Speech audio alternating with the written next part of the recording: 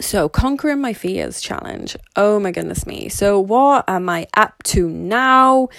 Like I said, I'm scared of heights and I'm scared of water, and you put the two combined. So I've decided, because obviously I want to go on the Titan Games, I want to do SAS. I thought I would just be like, yes, fine, I'm really serious about my dreams, and I am, and I would show up and I would do it, but there is no way I want any hesitation, any fear, any anxiety. So now I'm going to investigate, what I do, and I'm going to train purposely for it, for the mental aspect, to get over it. So for example, I wrote down a list. When I went trampolining with my little cousin, I was really scared to jump off the thing and then go into the pit.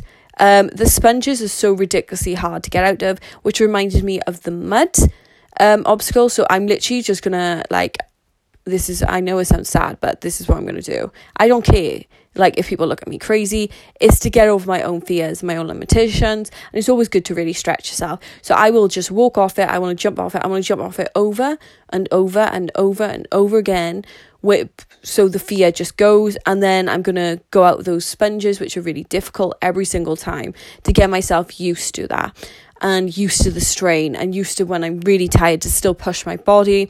I'm going to go swimming. I'm going to jump off the diving board over and over and over again. I'm going to go caving into dark, small spaces. I'm literally, every single week, I'm going to do something that will help me conquer those fears. I know it sounds crazy, but I know it's going to build me up, and that is just that simple. So any suggestions, drop it below in the comments, or hit me up on social media. Really appreciate it. Thank you. See ya.